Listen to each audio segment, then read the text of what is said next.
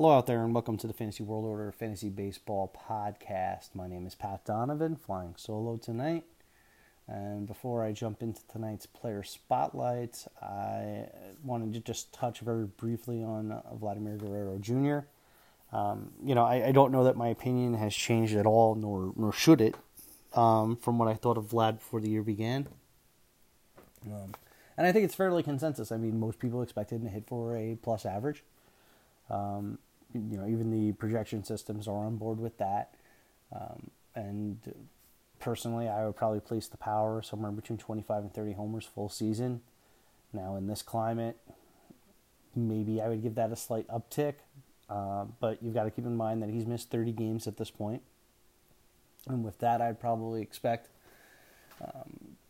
right around 23 homers, give or take, with about a 290 batting average. I do expect him to be a regular 300 hitter during the course of his career, based upon the plate coverage, the quality of the contact, etc. But it's his first time around the league, so I feel more comfortable placing him in like a 285, 290 type range, which is still excellent. Obviously, the situation in Toronto is less than ideal, and it's probably going to get a little bit worse as the year goes along. And Toronto is able to move some pieces. Justin Smoak comes to mind as a player that they could deal.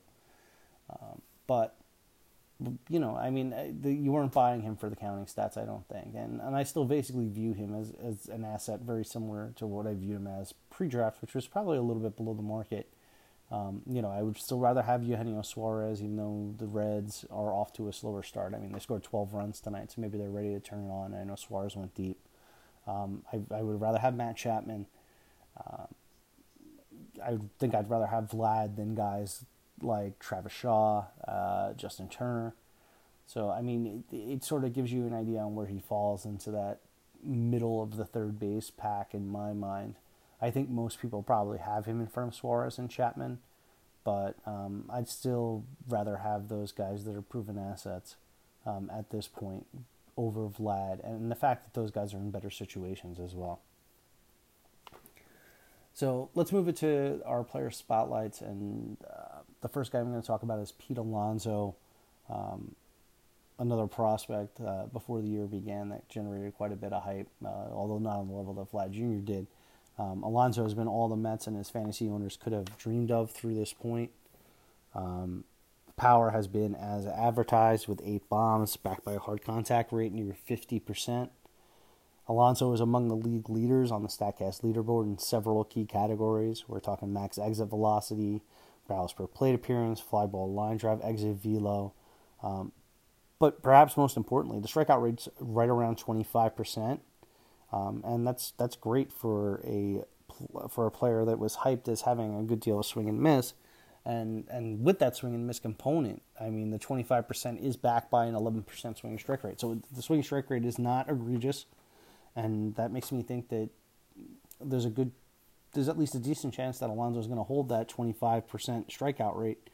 And if he's going to be around there, I think he's going to be pretty solid, because I think part of what was undersold about Alonso as a prospect was the potential to post plus BABIPs.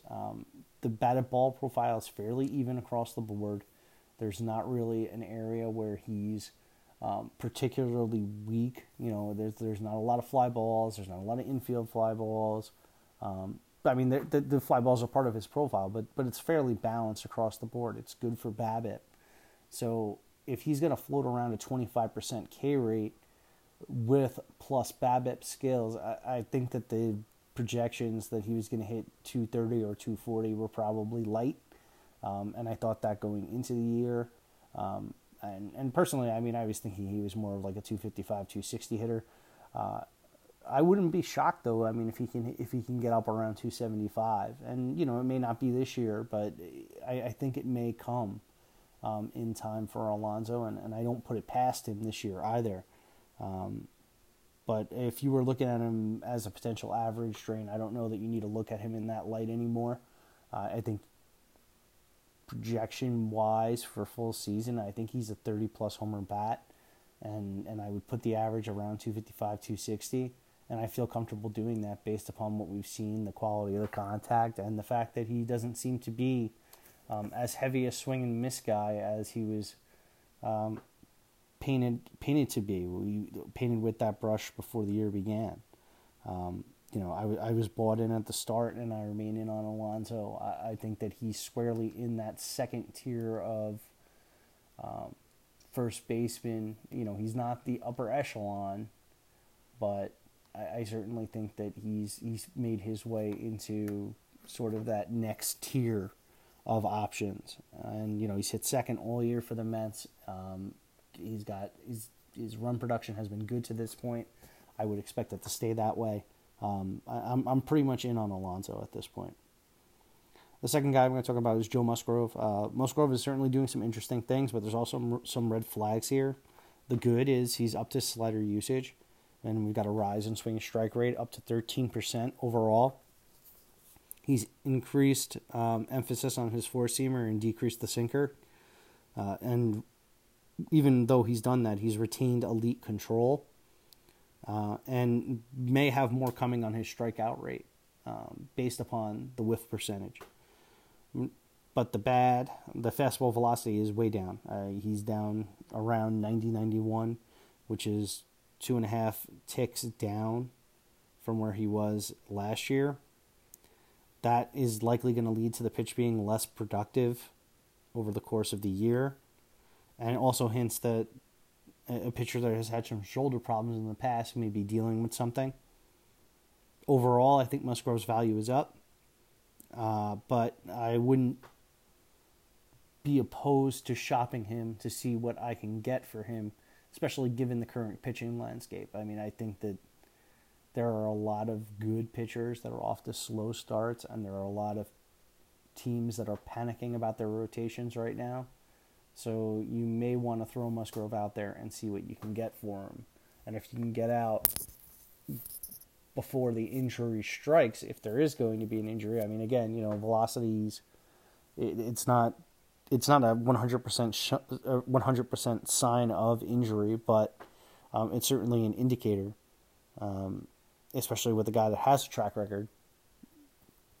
So, I mean, it's not the worst idea in the world to throw him out there and maybe get out before the bad comes. I don't think he's this good. Certainly, I don't think anybody thinks Musgrove is at this level of pitcher, but I think that you might be able to get out before either the fastball velocity catches up to him or the injury bug maybe catches up to him. And even if he remains solid for the rest of the year, I think what you can probably get for him at this point is probably a little bit better than what he'll do for the rest of the season. So I think it's a potential profit opportunity. Paul DeJong is the next guy I want to talk about. I mean, we spoke about him a couple of weeks ago. He was one of my preseason favorites for a potential breakout, and he's continued to rake. And the signs are all positive. The K rate is down again, 18%. Plenty of hard contact. He's got fly balls for power. Enough line drives to keep the BABIP at a decent level. He's even running with a couple of steals so far. And I think we could be looking at like a 30-10 type that could potentially reach the 270 average range. And plus, he's in a run-producing role. You wanted him to be the three-hole hitter in this lineup behind Goldschmidt and Carpenter, and that's exactly where he is. You can't get into a better spot than that, to be honest. So I think there's going to be lots of RBI opportunities. He's got Ozuna behind him. So I think the lineup behind him is good enough to drive him in and prevent him from lacking in runs. So all in all, I think the arrow is way up on Paul DeJong. If you bought in at the preseason price, he's a significant profit through this point in the season, but I expect him to remain a profit, barring injury. The next guy I want to talk about is Domingo Germán. Germán was interesting last year, but was prone to blow-ups. This year, due to injury, he's received another shot, and he's delivered thus far. He's got plenty of swing and miss, a 14+% whiff percentage, and that's consistent year over year. That's been there. The big difference year over year is the BABIP. Right now he's at 180 compared to 300 last year. The strand rate is up 11% to 76.9%. That's not ridiculous. That's not like a crazy high strand rate. So I think that can hold. If anything, last year's was low. 76.9 is a little high, but it's not outlandish. And certainly sitting at 65% is much lower or much more extreme on the spectrum than 76.9%. And a .7 homer per nine compared to 1.58 last year. Germán is still giving up plenty of pull contact. I imagine the home run rate is headed up, and the BABIP certainly is. It doesn't mean that Germán is useless, especially with the filthy curveball. It's just more likely that he's a high 3s ERA type than he is, a top 30 starting pitcher, for instance. He's got intriguing skills. There's going to be some blow-ups. There's going to be some pain. But there's also going to be starts where he's striking out 8, 9, 10 guys as long as he's in the rotation. And he seems to have a pretty decent leash now with Severino out for the length of time he's going to be out. And the fact that Germán has been productive at this point. He's earned himself some leash. So I don't think it's going to be one bad start and then he's out. So that's always good, that you do not have to worry about him potentially getting booted from the rotation, at least in the short term.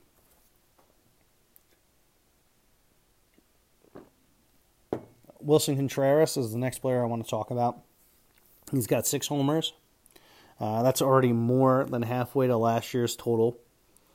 He's seen a big increase in his early season walk rate, and the BABIP has also gone up significantly from 313 to 382. Now that's probably, it's not that it's probably not sustainable. It's not sustainable.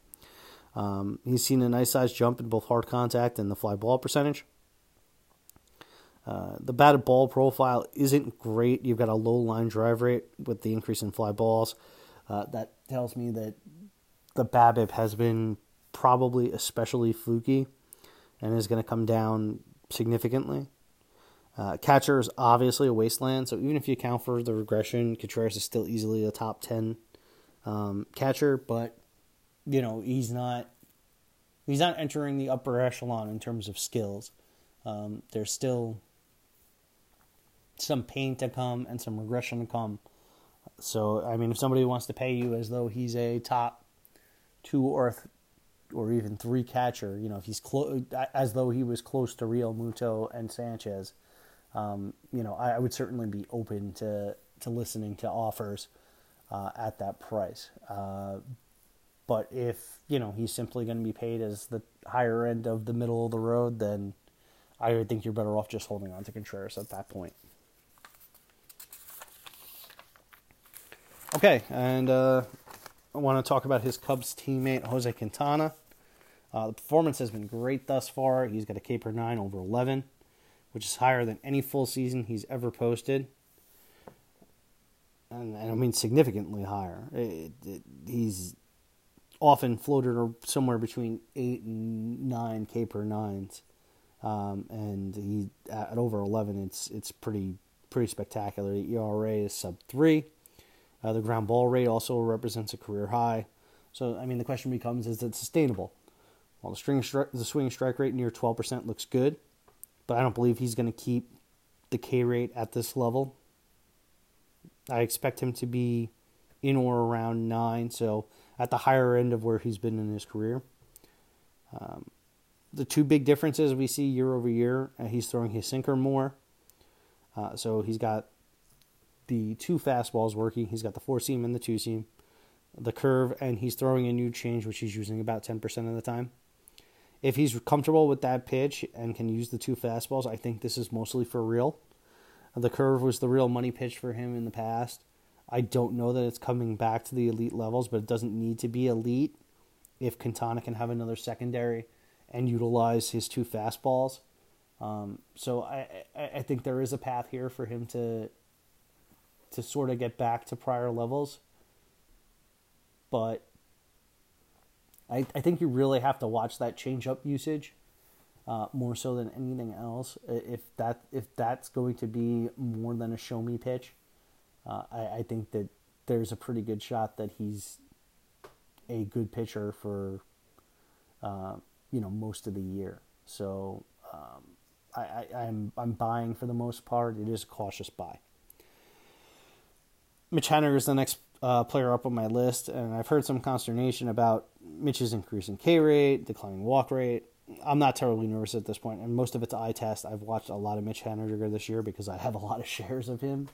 The chase rate is actually lower year over year. The swing strike rate is up a tick year over year, but it's not concerning at this point. In terms of juice, Haniger's been strong. The power has been plus. He's got a plus BABIP, but it's not otherworldly. He stole his third base tonight, and he's getting plenty of run production in the Seattle lineup, hitting leadoff or second most nights. And he's been about what we expected, and it's toward the higher end of his range of outcomes in terms of pace. I mean, he's pacing at like a 30-15 type pace, and that's probably towards the higher end of where you would expect him to be. But, I think it's all systems go when it comes to Haniger. I think he's a very, very solid player, an all-around contributor, and, we kind of faded during the draft process because of Seattle and what was around him, and that lineup has turned out to be pretty good as well. So you've got a good player inside a lineup that's I feel pretty safe calling it at least an average lineup, and I think it was a little underrated coming into the year. So I think it's all systems go as far as Mitch goes. I mean, he's not a first or second round talent in terms of what he does, but I mean, he's certainly looking like a fairly safe bet to hit about 270 with 25 bombs and 10 steals, and that is probably like your middle of the road projection. There's a little bit of upside beyond that as well. Okay, Pablo Lopez is the next player I want to talk about. I watched his whole start against Cleveland, and I came away pretty impressed. He's got lots of arm side run on that fastball. The velocity seems a little inconsistent over the course of the year. He's been fluctuating between 93 and 97. That's a pretty wide range. In this one, he was more 93, 95. But I still think that's plenty when you have the sort of run that he does on his fastball. Lopez's development's largely going to depend on the success of his secondary stuff. The change has been successful based on P-Val. The curve has been middling. I don't know that the change is lights out, so he probably needs a curveball to be an average offering. But I mean, even as constituted, I think even if the curveball isn't there, to the level that I think it needs to be for him to be more of a complete package, even with just the fastball, the good control, and the change, he's still, in my mind, certainly a worthwhile home streamer. And, in good ballparks, I would certainly roll him out there. And in this landscape, I mean, yeah, I think he's pretty close to a must-own in even standard mixers at this point. He's certainly towards the back end of whatever rotation you'd be looking to put together, but I think he's pretty solid. I mean, he's no Caleb Smith, but we all can't be Caleb Smith. Okay, Anthony Rizzo is the next player I want to touch on, and I know there were those that were down on Rizzo to start the year. I was not among them, and I'm still not terribly panicked on Anthony Rizzo.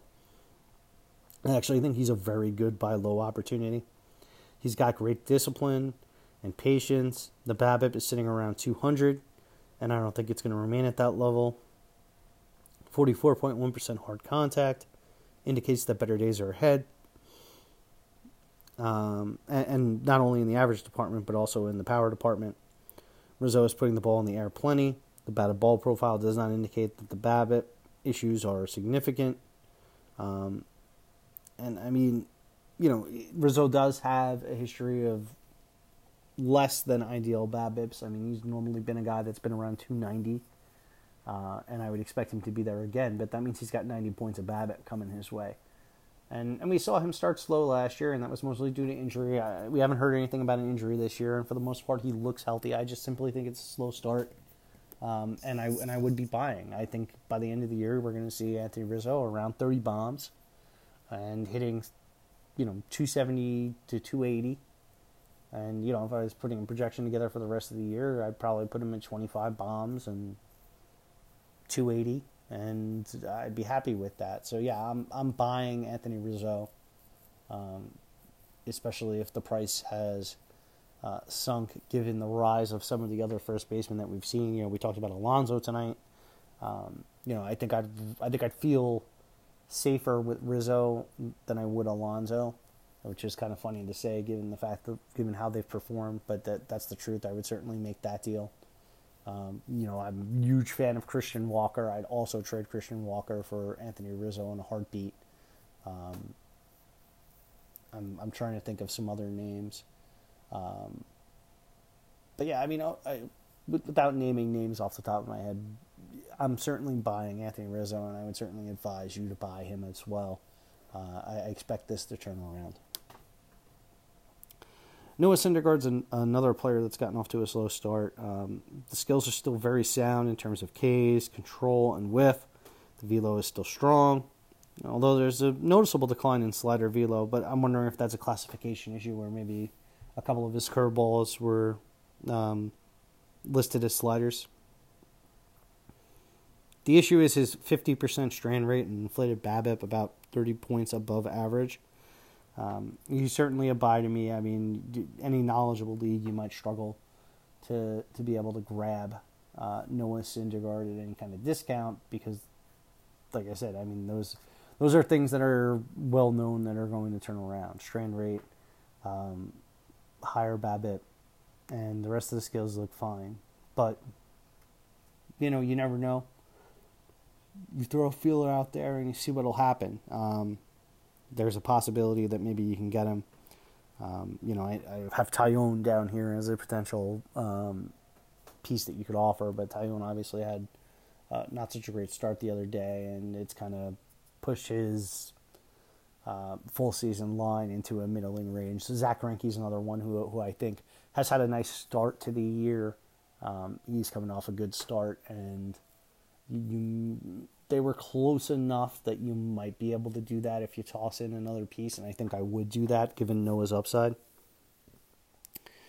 Jesus Aguilar is the next player I want to talk about, and this was always the concern with a player that was sort of an out-of-nowhere breakout from the year before. He's had a slow month, and now the job security is in serious question. He sat in 3 straight and 4 of 6 in the past week. We know that Eric Thames is capable, as we've seen before in the past, and he's got the strong side of the platoon if they decided to platoon the two players. But, PT issues aside, he's been pretty unlucky. Aguilar, the K rate and walk rates are fine. The sub-200 BABIP doesn't make a lot of sense when you look at that 25.5% line drive rate and 37.3% hard contact rate. The infield fly balls are slightly higher, but it doesn't make sense that it's 130 points of BABIP. The fly balls aren't being pulled and aren't being hit hard. That's where the problem lies.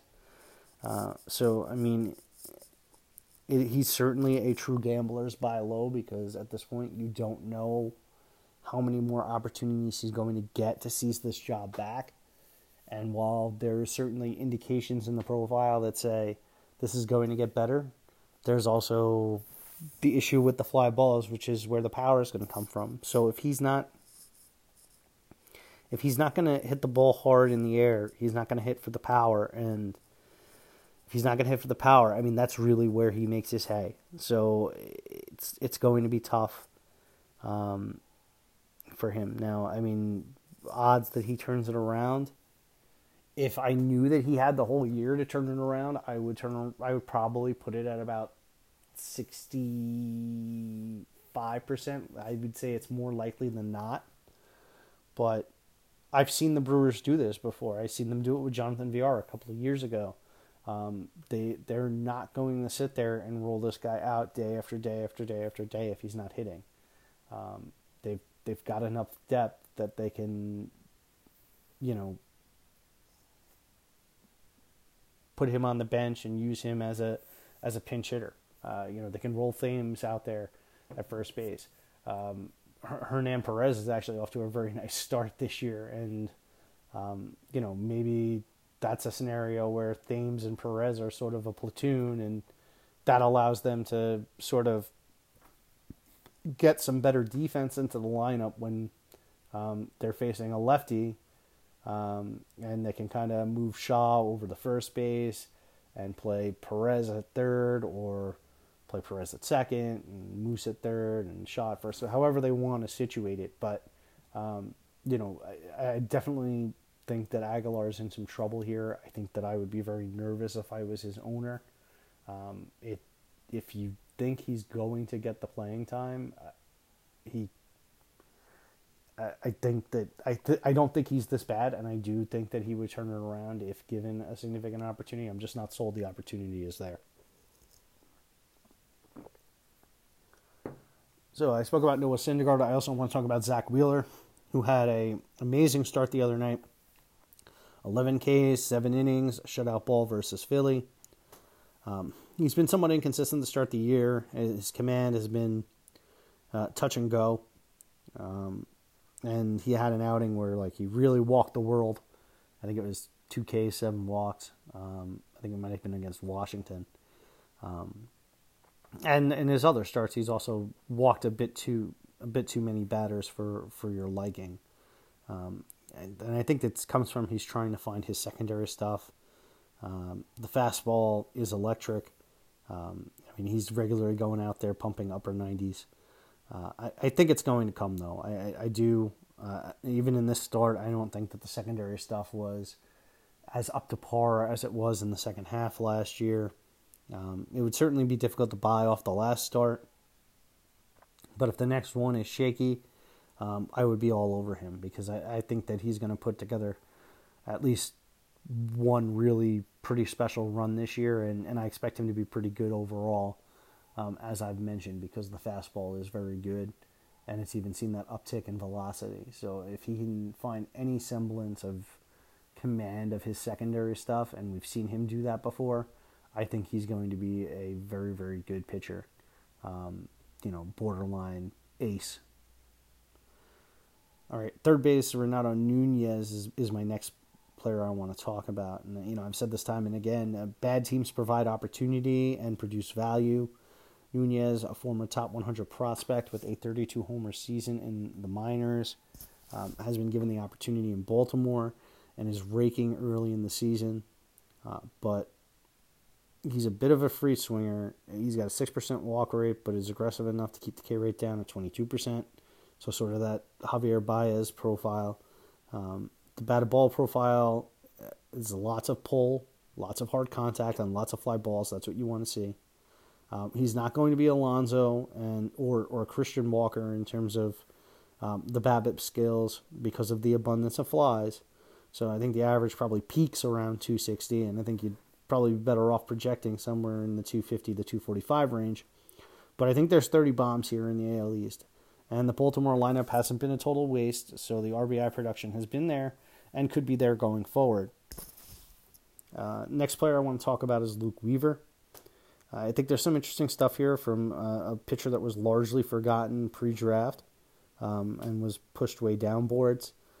Weaver has upped his cutter usage and made the curve a show-me pitch. He's showing good control and command thus far. The swing strike rate doesn't align with the K rate again, but I think I would put him around 8.5 to 9 Ks per 9. If he's there and the control is flat, he's likely to be useful. The other issue is the hard contact rate is above 40%. That's not great.